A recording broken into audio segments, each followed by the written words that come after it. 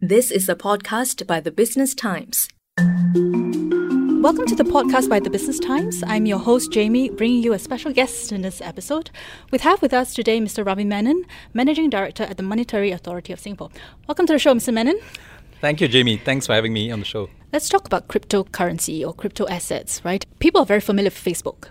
And of course, Facebook has launched something called Libra, which is a form of stable coin.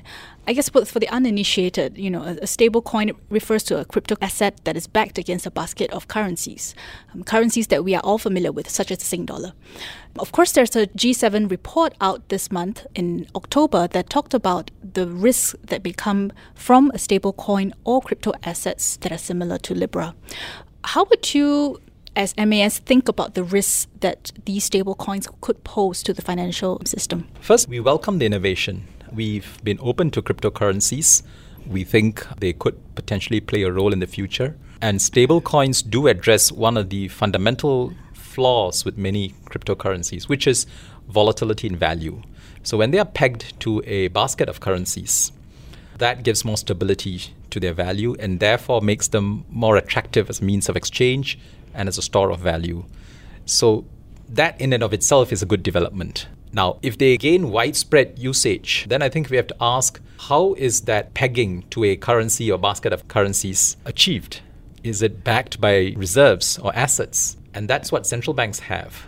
So do these stablecoin propositions, and I'm not making a point specifically about Libra, but more generally about stablecoins, it's not enough to say that they're pegged to a currency or basket of currencies. We need to understand better how the peg is backed, because it needs to be backed by assets. And how are these assets held? So there are many of these kinds of questions that are involved.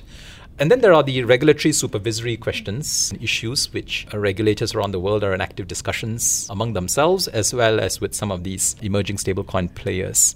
Questions in the areas of having robust controls against money laundering, abuse for tax evasion, and so on, having in place good technology risk management capabilities, and also cybersecurity standards.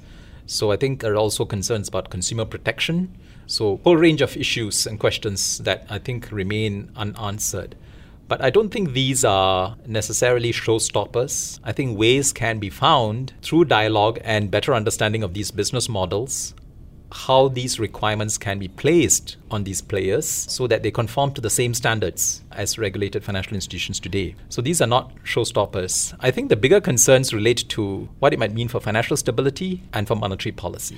Now, if stable coins gain widespread usage, let's stretch the argument, if they were to become the dominant means of payment internationally, then what happens to traditional fiat currencies? Now, these stable coins could be pegged to a basket of fiat currencies. The demand for stable coins will be determined by the volume of transactions cross-border using these stable coins. And that in turn would have an impact on the demand for the fiat currencies that are underlying the stable coins.